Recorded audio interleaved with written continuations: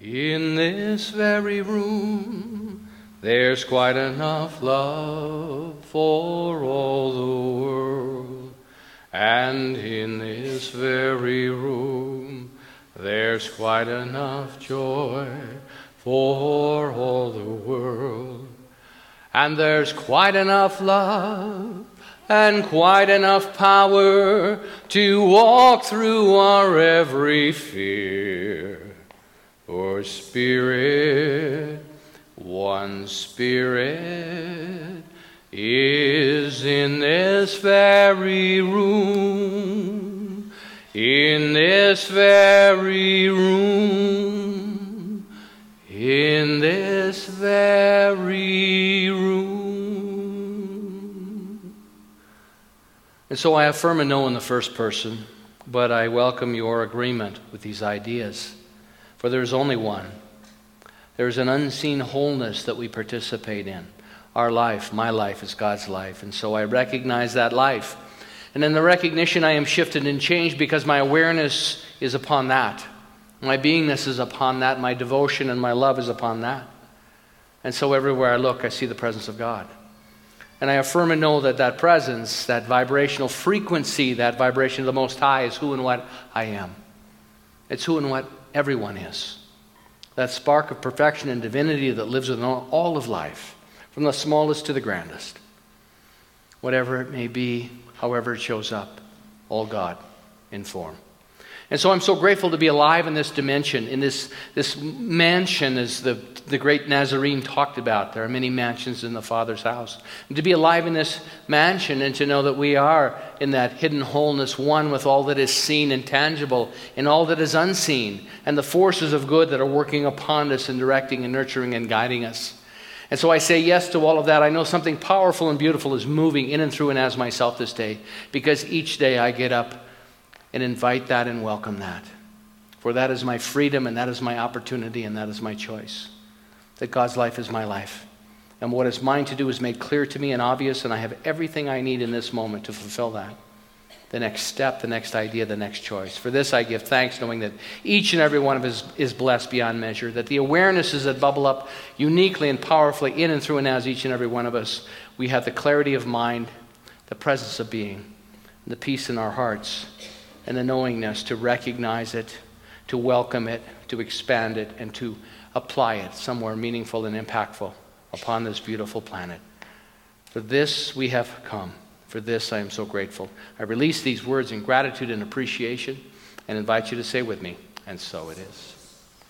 All right.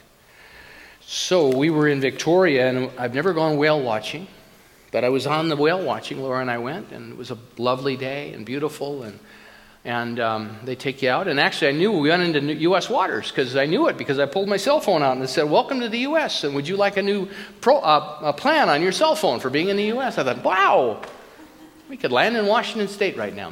But anyway, as I was on the whale watching and watching whales, because that's what you do on a whale watch, and it was lovely because we were floated out and there was this beautiful humpback whales, and it was so lovely to go and be so respectful. We went and visited the whales. You know, they weren't netted and put into a aquarium, and we press our nose up against the glass while we eat our popcorn and look at them. It was their space, and we watched them from a distance.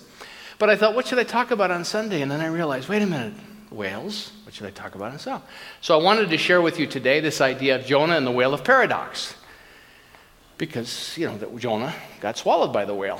You know that story, most of us. Anyway, I'm going to invite you right now, before we go into that, to stand up, find someone that you can interact with, because we're going to do our greeting, our acknowledgement, our affirming of the two or more.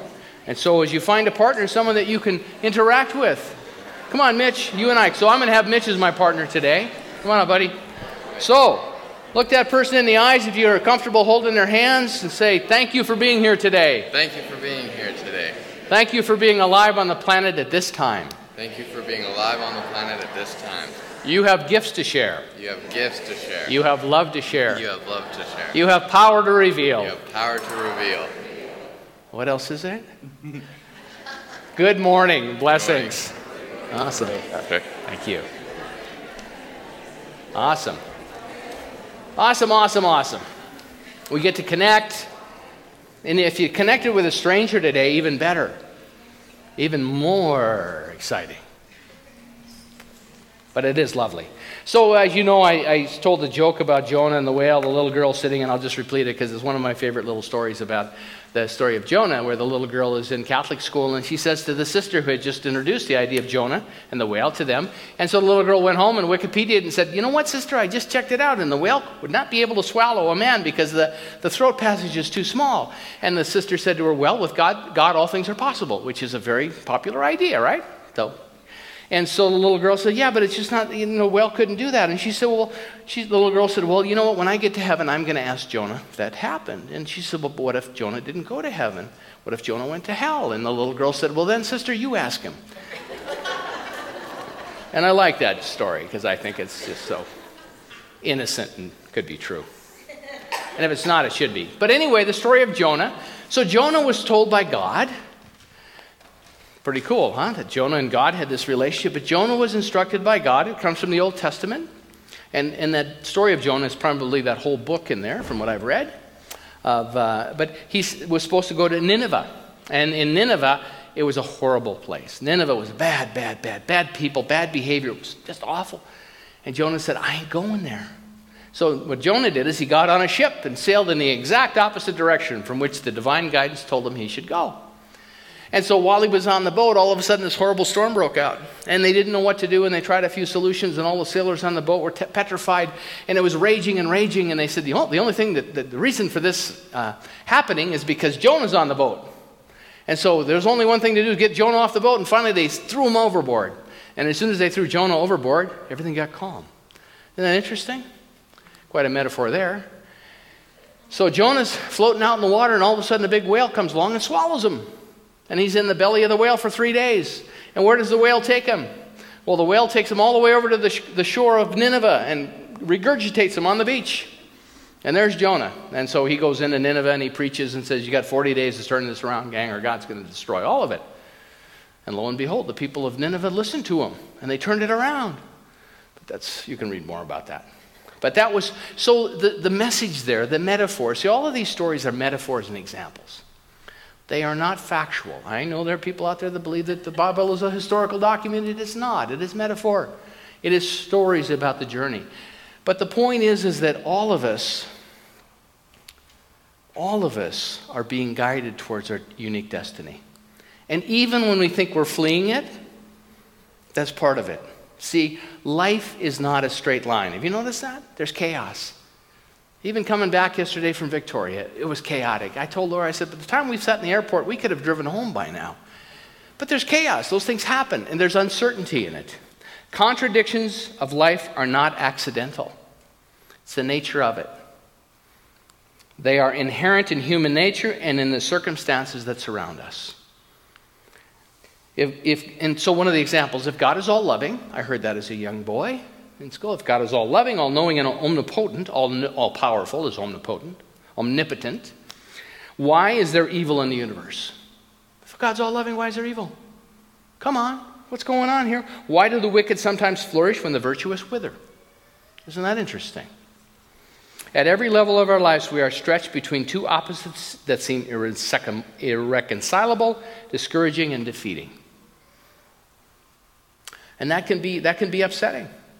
It says in Isaiah, now Isaiah is Old Testament, just like Jonah, it says, I form light and create darkness. I form light, I create darkness. Two opposites. I make weal and create woe. Do you know what weal is? W-E-A-L? Come on, all you Bible scholars. Okay, it means wealth and well-being is weal. So, creates them both. But most people in our culture would prefer to blame the devil for bad things, for woe. Correct? Anybody know anybody like that? It's the devil. It's evil. The darkness. I had a group that came in about 2 weeks ago before we left. Laura and I were gone for a couple of weeks, and as I mentioned, and there was a group of 30 people. I got a call from a man that works out of Toronto. And so he said, I have a group. We meet every year. It's called Empowering Edmonton, and we bring in a group of different people of faith traditions, and we come and we go to different communities, and we ask questions and find out what people teach. And so I thought, wow, this is great. This would be wonderful. I thought it was going to be ministers. It was actually young people. It was from the ages of mostly from 16 to 26. And so I showed him a movie on the roots of New Thought, which is about 15 minutes, and it goes through a lot of the history, which is, interesting and fascinating, where we come from and how we arrived at where we are. And then I talked a bit about Dr. Ernest Holmes, and then this little boy in the front row said to me, I just have a question. And I said, sure. He said, how are you going to feel about burning in hell for eternity? And I thought, do you know something about me that I don't know?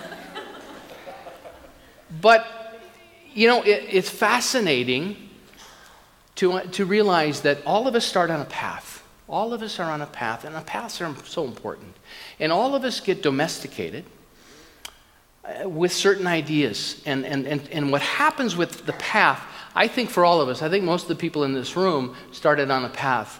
But after a while, your power of discernment, you're relying on the doctrines and the dogmas of certain traditions start to loosen their influence on you, and you realize that I must become my own discerning authority in this. Not that I am the one authority, but I have to make the right and best decisions for myself. But until then, a path is a good thing to have. Rules and regulations are a good thing to have. An order of conduct is a really good thing to have. And what I said to this group was, at some point, we confuse the path with the destination. And for me, the destination is always the connection with God. That's why I love affirmative prayer. There's one life, God's life, and that life is my life. It's not unique. One of the men that was in the group, one of the ministers said, do you believe you're God? And I said, not in the context of which you are asking that question. Because I can tell from the way it's being asked that you are asking me if I think my ego and my personality are God. And that is a mistake that people make with our tradition. What I'm talking about is a perfection and a divinity that lives within myself and lives within you. And the more that I live from that and cultivate that relationship, my life is shifts and changes in many ways that I would not imagine. So today I want to share 3 ideas with you. The 3 ideas are the gift of paradox, the spiritual life, and possessing our hearts. And so the paradox of life was really inspired, and when we get a break, it's always nice because it's always fun to be able to read things I don't typically read. But I was inspired by a book called The Paradox of Possibility by Parker Palmer, and he was greatly influenced by Thomas Merton. And Thomas Merton was a Catholic Trappist monk who left his path. And by that I mean he started to study other things. He studied the Tao Te Ching, which next time I'm back with you, which will be in 2 weeks, I'm going to use some of that beautiful, rich material. He also studied Marxism by Karl Marx. And it was very interesting what he pulled out of that, because the tenets of Marxism are really caring for one another. It's really very Christian in its orientation. But what happened with Marx is Marx demanded revolution and death and violence, which he didn't agree with. But the core of it was really about caring for one another in a deep and wonderful way. So the reason I say that Thomas Merton, Trappist monk, wrote 70 books, left the path because all of a sudden he was looking at other traditions. He studied Zen, he studied the Tao, he studied Marxism, because he found the truth in them. See, there's an unhidden wholeness underneath all of it. And Dr. Ernest Holmes read every tradition in the world. He was eclectic. He took the best from all the traditions and said, perhaps this will work for you. Because we're not here to create a new religion. We're here to expand upon the possibility of being in relationship with a living God so that may enhance our beingness, which I love. Because the path, the rules are great. You got to have the rules. I said to this group of 30, I said, here, let me give you this example. I said, when I get in my car to go home or go anywhere, I want to get there safely, so I drive well. And I also want everybody else on the road to get there safely too. So I do my best to support myself and others. But I said I used to get on the car and be worried I was going to get a ticket because I would break the rules. I don't think like that anymore, because I realize that we're all connected. My good is your good. So it's a difference between stepping off the path and realizing, geez, I don't want to break one of the 10 commandments. Have I killed anybody today? No. Good. Okay, I'm good. I'm still living in God's grace. One of them asked me, do you believe in killing people? After about the 15th time I was told I was going to burn in hell forever, I thought, well, maybe I do today. But no, I didn't say that. But it's a challenge, because it's just to stand in that and realize this is where people are. And I don't say that from judgment or criticism. That reality, that truth that is so precious to them is not my truth. And the fear they have is because I'm not cherishing that, there's something wrong with me, that there's something broken within me. And I said to them, there's many people in the world that say if I don't go to a certain building at a certain time, at a certain appointed time with the same people and worship in one certain way that they demand, I'm going to burn in hell forever. And I said, I don't believe in a God like that. I believe in a God of forgiveness and love. I don't believe God, despite what anyone has done, would condemn someone to burn in the eternal flames forever. I just don't believe that idea, but I understand it if you do, and I respect it, but I just don't agree with it. So it was a fascinating experience for me, and I thought, wow, isn't this interesting? To be able to stand in the contradictions. I said, I believe in a God of love and forgiveness. And yet there are rules. There are right and wrong and good and bad, and I get all that. But I think those are the starting points. So Parker Palmer says, for some of us, the tension between spirit and self is so great that they just simply give up. They say, the heck with it. And they become atheists or whatever. And some of the atheists that I read, I agree with the atheists, because I don't believe in that God either that they're an atheist about. We turn from source. Some of us will turn from source and walk in shadows because we do not want to see ourselves in an unbecoming light. Because what happens is we have to confront our shadows.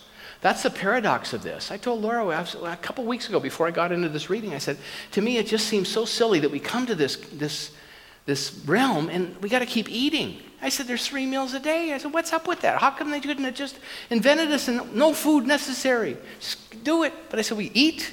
Then we got to figure out what to do with the waste, and it just goes on and on and on. It's just like, what happened? Who designed this? And yet what I know is that there's a wisdom there and there's a clarity there that all of us need time to be nourished. Physically, spiritually, emotionally. And it's not about, because when you look at it in that context, it just becomes so repetitive and sort of mindless, and yet there's a sacred quality to all of it in the way the universe was unfolding and designed for all of us. To care for one another and to feed one another.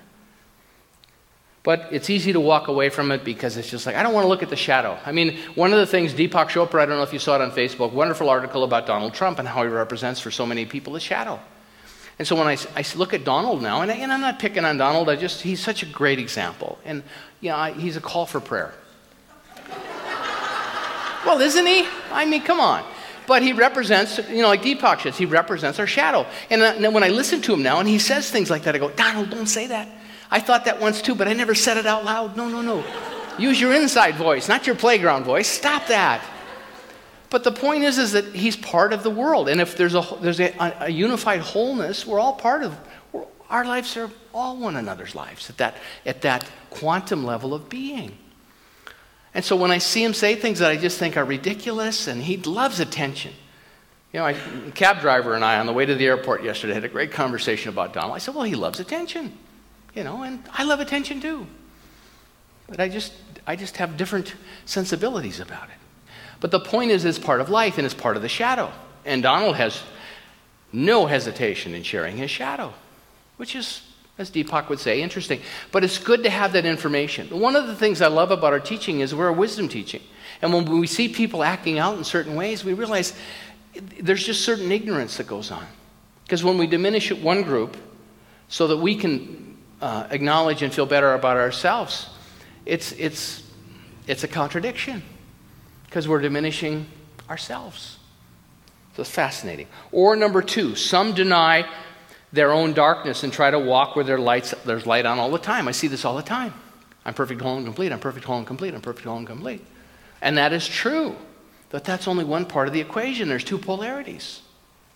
And we just keep pushing it away. We hold the dark world at bay and seek out situations that satisfy our needs to stay pure.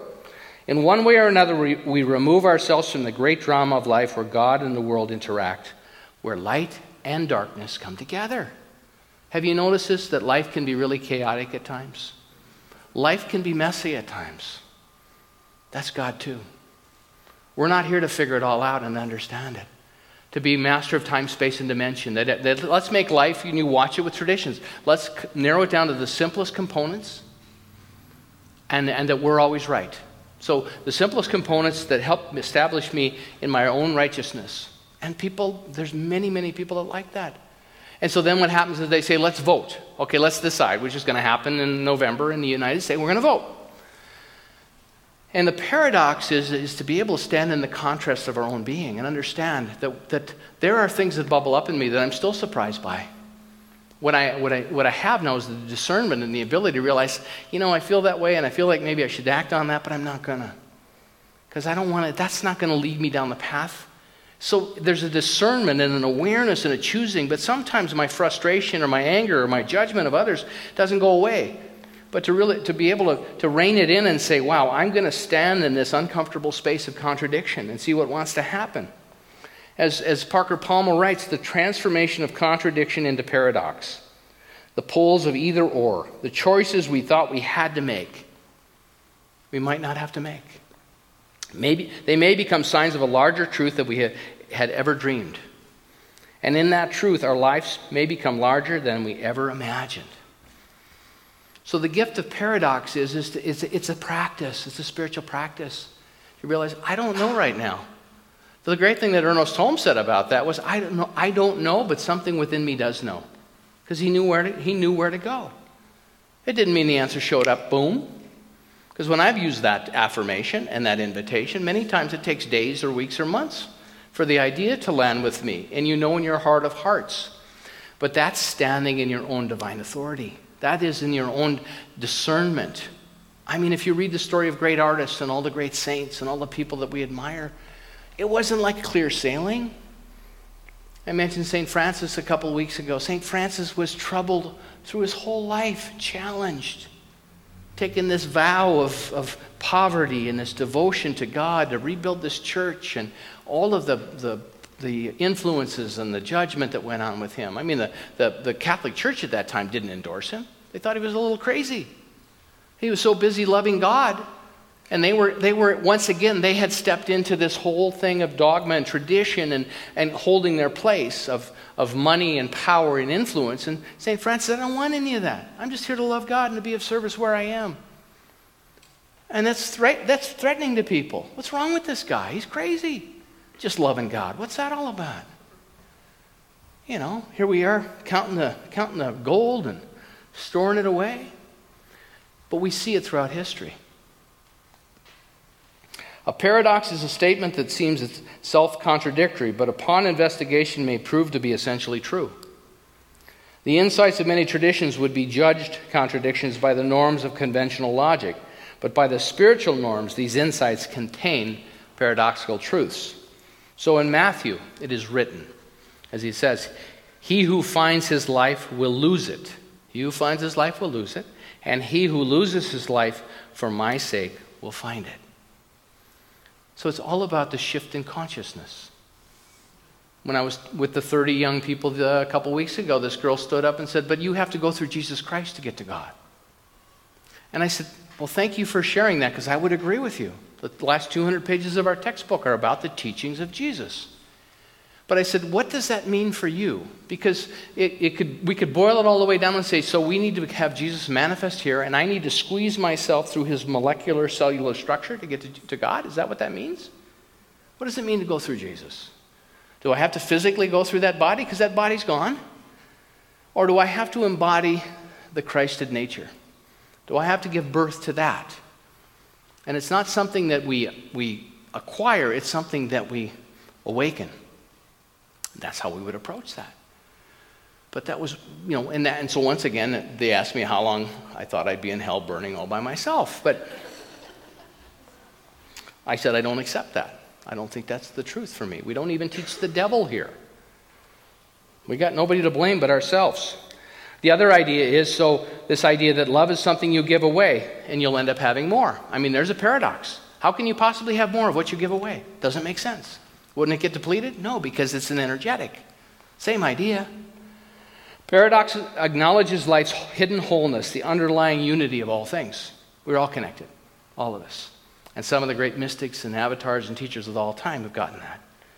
So the spiritual life, the second point today, is spiritual life, which the paradox leads us to spiritual life. Because we have to hold the tensions.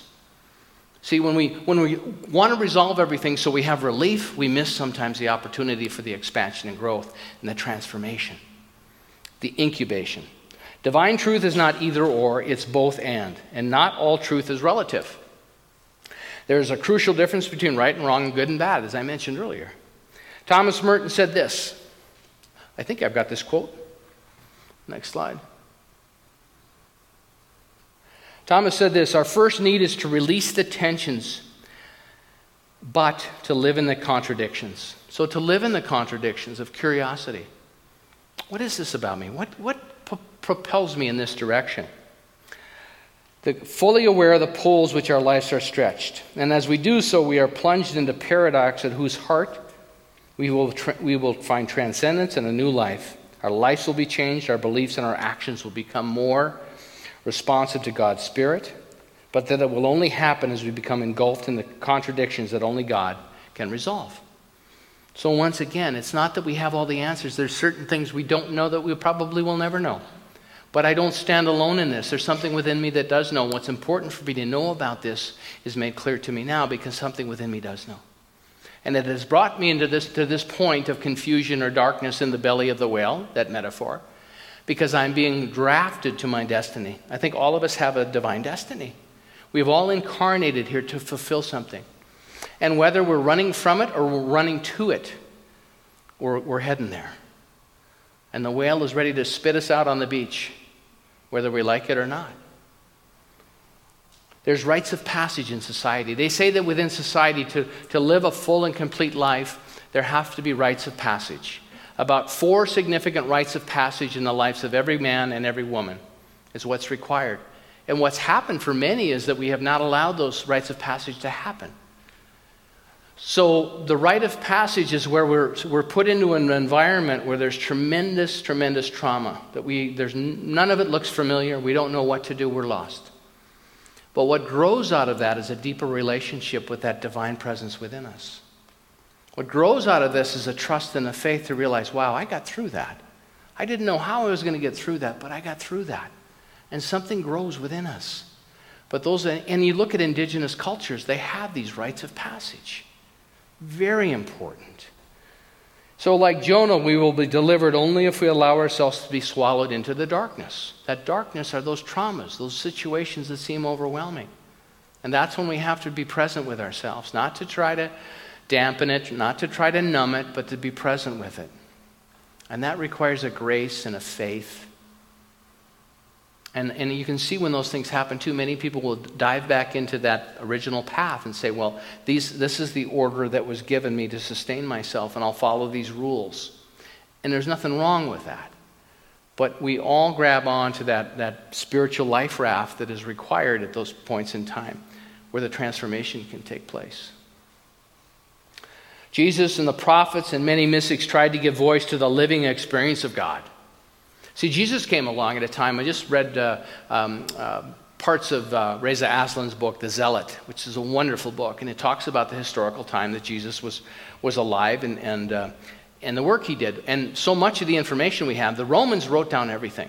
The Romans did 2 things. They killed a lot of people, and they wrote everything down. We know what a bushel of wheat cost in Jesus' day. And Jesus in Nazareth, we even know what Nazareth looked like. It was about 100 huts of mud and stone. There was no synagogue there. There was a Jewish community. There was no temple. There was no commerce to speak of. They went to the neighboring town for the things they needed and to work. So he grew up in tremendous poverty. He was influenced by that. He was conditioned by that tremendous poverty. Jesus never spoke in a Gentile environment. And what's significant about that is he wasn't trying to create Christianity. Bishop Spong, I showed the movie a couple months ago. Beautiful, brilliant scholar. God is not a Jew. God is not a Christian. God is not a Catholic. God is not a Muslim. But we put these man-made constraints on it so we can have a context for ourselves culturally and spiritually. But God is more than that. But we have to have a path. And what Jesus did was he went off the path because he realized he was influenced by John the Baptist. John the Baptist was the one that said the kingdom is at hand, and Jesus was his student. And John the Baptist was such a rebel rouser, they finally cut his head off. Jesus did 3 years of his going off the path, his own discernment and understanding that the kingdom of God is at hand. And then his brother James spent the next 30 years teaching. James was the one that brought the teaching to the world, James and Peter. And then Paul, who wrote, Paul was in parallel to them, and they went back and forth and fought all the time. Because Paul thought he was right. Go figure. And James and Peter felt they were being true to what Jesus was trying to say. He was simply trying to wake up the Jewish community, because at the time it was all about paying homage to the powers that be. paying homage to the temples and to the rabbis, all that stuff that was empty. Jesus said, you have to polish the inside of the cup. You're all polishing the outside of the cup. They didn't like that. It was very unpopular. Got him killed. But he understood. And so he was really about his relationship with a God that was alive. That's what I love about Ernest Holmes, the teachings of Jesus. God is alive now, today. And the more I can welcome that and live from that, my life has changed. My beliefs are changed. My fears are dampened. And I can stand in the contradictions and the paradox and the chaos of this. We can stand in the world and realize, we have two. You can look at the world and you can look at beloved Donald Trump, and you can look at beloved Hillary Clinton, and you can see all of the things in between. And you realize it's all those contradictions, and it's the need to be right, it's the need to be in power, it's the need for all these things. There's something greater that's trying to happen. But at the moment, they seem to occupy a lot of our attention. But when you have a perspective on it and you realize no one's bad, no one's wrong, it's just different people at different levels of consciousness expressing life. And then I don't have to judge it and make it right or wrong, but I can observe it and I can discern it and decide what I stand for and what I don't stand for. And go about the business of the transformation of consciousness that I think is most beneficial for myself and those that I love and for the planet. We are pushing the envelope of consciousness, those of us that are awake and aware and doing this work. We're not grabbing back and trying to pull an old tradition that's dead with us. Jesus knew that at the time. The synagogue it's dead. He went over and tipped all the tables over in the temple. He was so frustrated. You guys don't get this. So, the hope of every authentic religious leader is to break people's addiction to dead forms of faith and lead them to the dependence on a living God. Thomas Merton knew that. Parker Palmer still writes and teaches about it. Our opportunity now is to shatter our illusions, the fantasies that we have going on, reveal our true conditions, where we are, who we are, what we're doing, sum total of consciousness. Is this working for us or not? And go about the business within our own beingness to shift and change that, and empower us to act in ways that we win our liberation. Ernest Holmes said we are a teaching of freedom, freedom within ourselves. There's nothing to fear. My teacher said that over and over and over again. Because I needed to hear that, because I had a lot of fear. The rites of passage. And the last piece is to possess our hearts. Possessing our hearts, which is so important. Thomas Merton said, if I love God, I got to love God with my heart. If I love God, I got to love God with my heart. And in fact, to do that, I have to have a heart. And I have to have it in my possession to give. One of the most difficult things in life today is to gain possession of one's heart in order to be able to give it. He wrote that in the 1960s. He died in 1968. It's still as pertinent today as it was then. You got to take your heart back, because what happens with this, especially for many people, it's all about acquisition and taking care of ourselves and this fulfillment, and all of that is important. When it becomes our own activity, we start to marginalize one another. We start to say, it allows people to get up and say, you know what, we need to build a wall, or we need to not allow this group into our country anymore because they're a threat. Because our heart gets dampened. We have been deprived of these things, Merton says, and the first step in spiritual life is to get back what we have to give, to get back our hearts, to return to our hearts. To be robbed of our hearts, I mean our ability to feel connected to others and implicated in their lives. It has been stolen from us. We are connected. When we were in Victoria, beautiful environment. It was lovely. Lovely. We were on this whale-watching boat, and everybody on there was from Germany or Holland. I was the only English-speaking guy along with Laura on the boat. I'm like, I felt like I was in Germany. I said, look at this, I'm in Germany, and I only flew an hour. It was wonderful. But all this opulence and beauty, and then walking down the street from where we stayed down to the wharf, I think it was Friday, there's just this line of people with their sleeping bags and their hands out asking for money. And I said, look at the paradox of this. One of the most beautiful, richest environments in the world, and then here's all these folks lined up, begging for money. And I thought, no different than Jesus' time. Here we are. And, it's still working on me. I'm like, what do you do with that? But to honor consciousness and to not make light of it, but to allow that to work, because they were strangers. I didn't know any of them. But I thought, what would Jesus do if he were here? What would the Buddha do? What would the Dalai Lama do? And I said, It's fascinating, but that's part of the world too. That's part of the contradiction. That's part of their journey.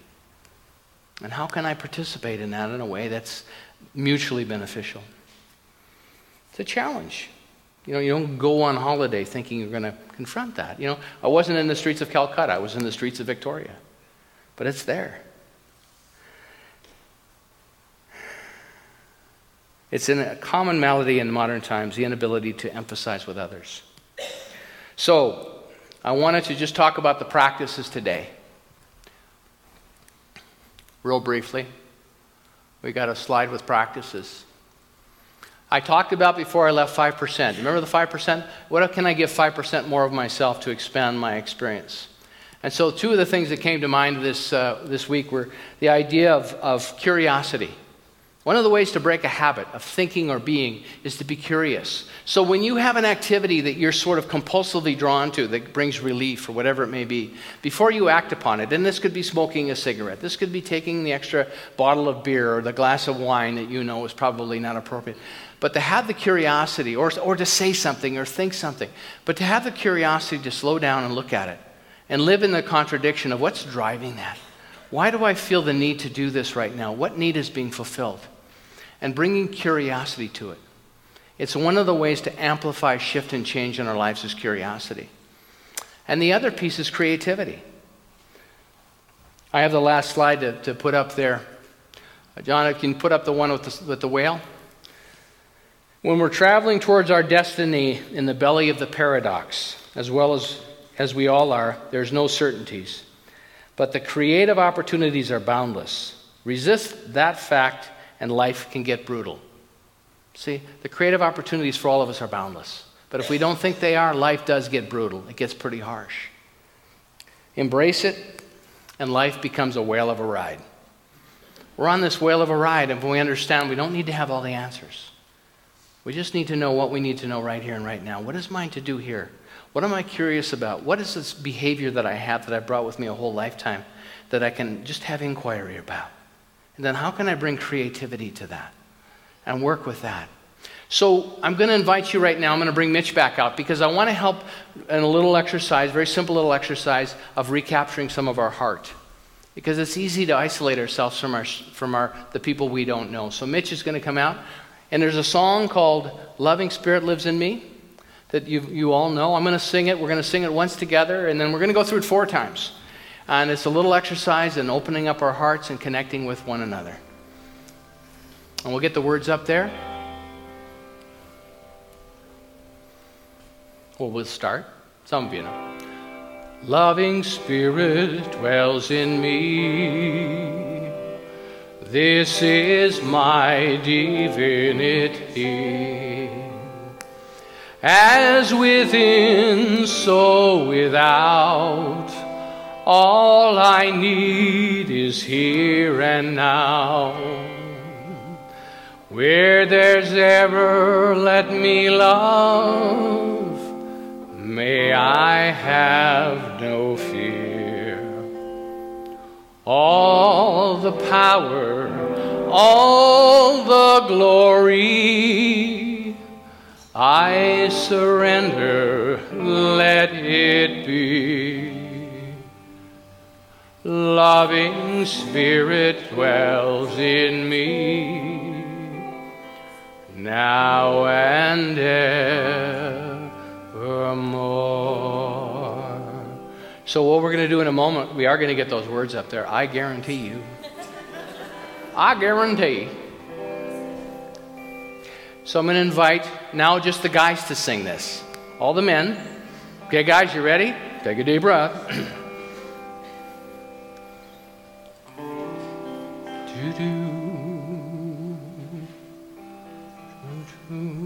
Well, I'll say the words. You guys know it well enough. Let's sing it. The words will come up. Loving Spirit dwells in me. This is my divinity. Ready, guys? Loving Spirit dwells in me. This is my divinity. As within, so without. As within, so without. All I need is here and now. All I need is here and now. Where there's error, let me love. Where there's error, let me love. May I have no fear. May I have no fear. All the power, all the glory, all the power, all the glory. I surrender, let it be. I surrender, let it be. Loving Spirit dwells in me. Now and evermore. Now and evermore. Okay, now just the girls. Loving Spirit dwells in me. Loving Spirit dwells in me. This is my divinity. As within, so without. As within, so without. All I need is here and now. All I need is here and now. Where there's error, let me love. Where there's error, let me love. May I have no fear. May I have no fear. All the power, all the glory. All the power, all the glory. I surrender, let it be. Loving Spirit dwells in me, now and evermore. Now I'm going to invite you to stand up, and I want you to look across the auditorium and find somebody that maybe you don't know. And we're going to sing this song to one another, okay? It'll be a lovely thing, because it is a lovely thing, and it's really about connecting, and connecting with one another at the heart level, and acknowledging the truth of being. And so when you get to the point, loving Spirit dwells in me, it's that loving Spirit dwells in thee. Loving Spirit dwells in thee. This is your divinity. This is your divinity. As within, so without. All you need is here and now. Where there's error, let me love. May I have no fear. All the power, all the glory. I surrender, let it be. Loving Spirit dwells in me, now and evermore. Beautiful, beautiful. And so it is. So when you're riding to work on Monday on the bus, just stand up, pick somebody out, and sing that. Huh? And let me know how it goes. Send me a text.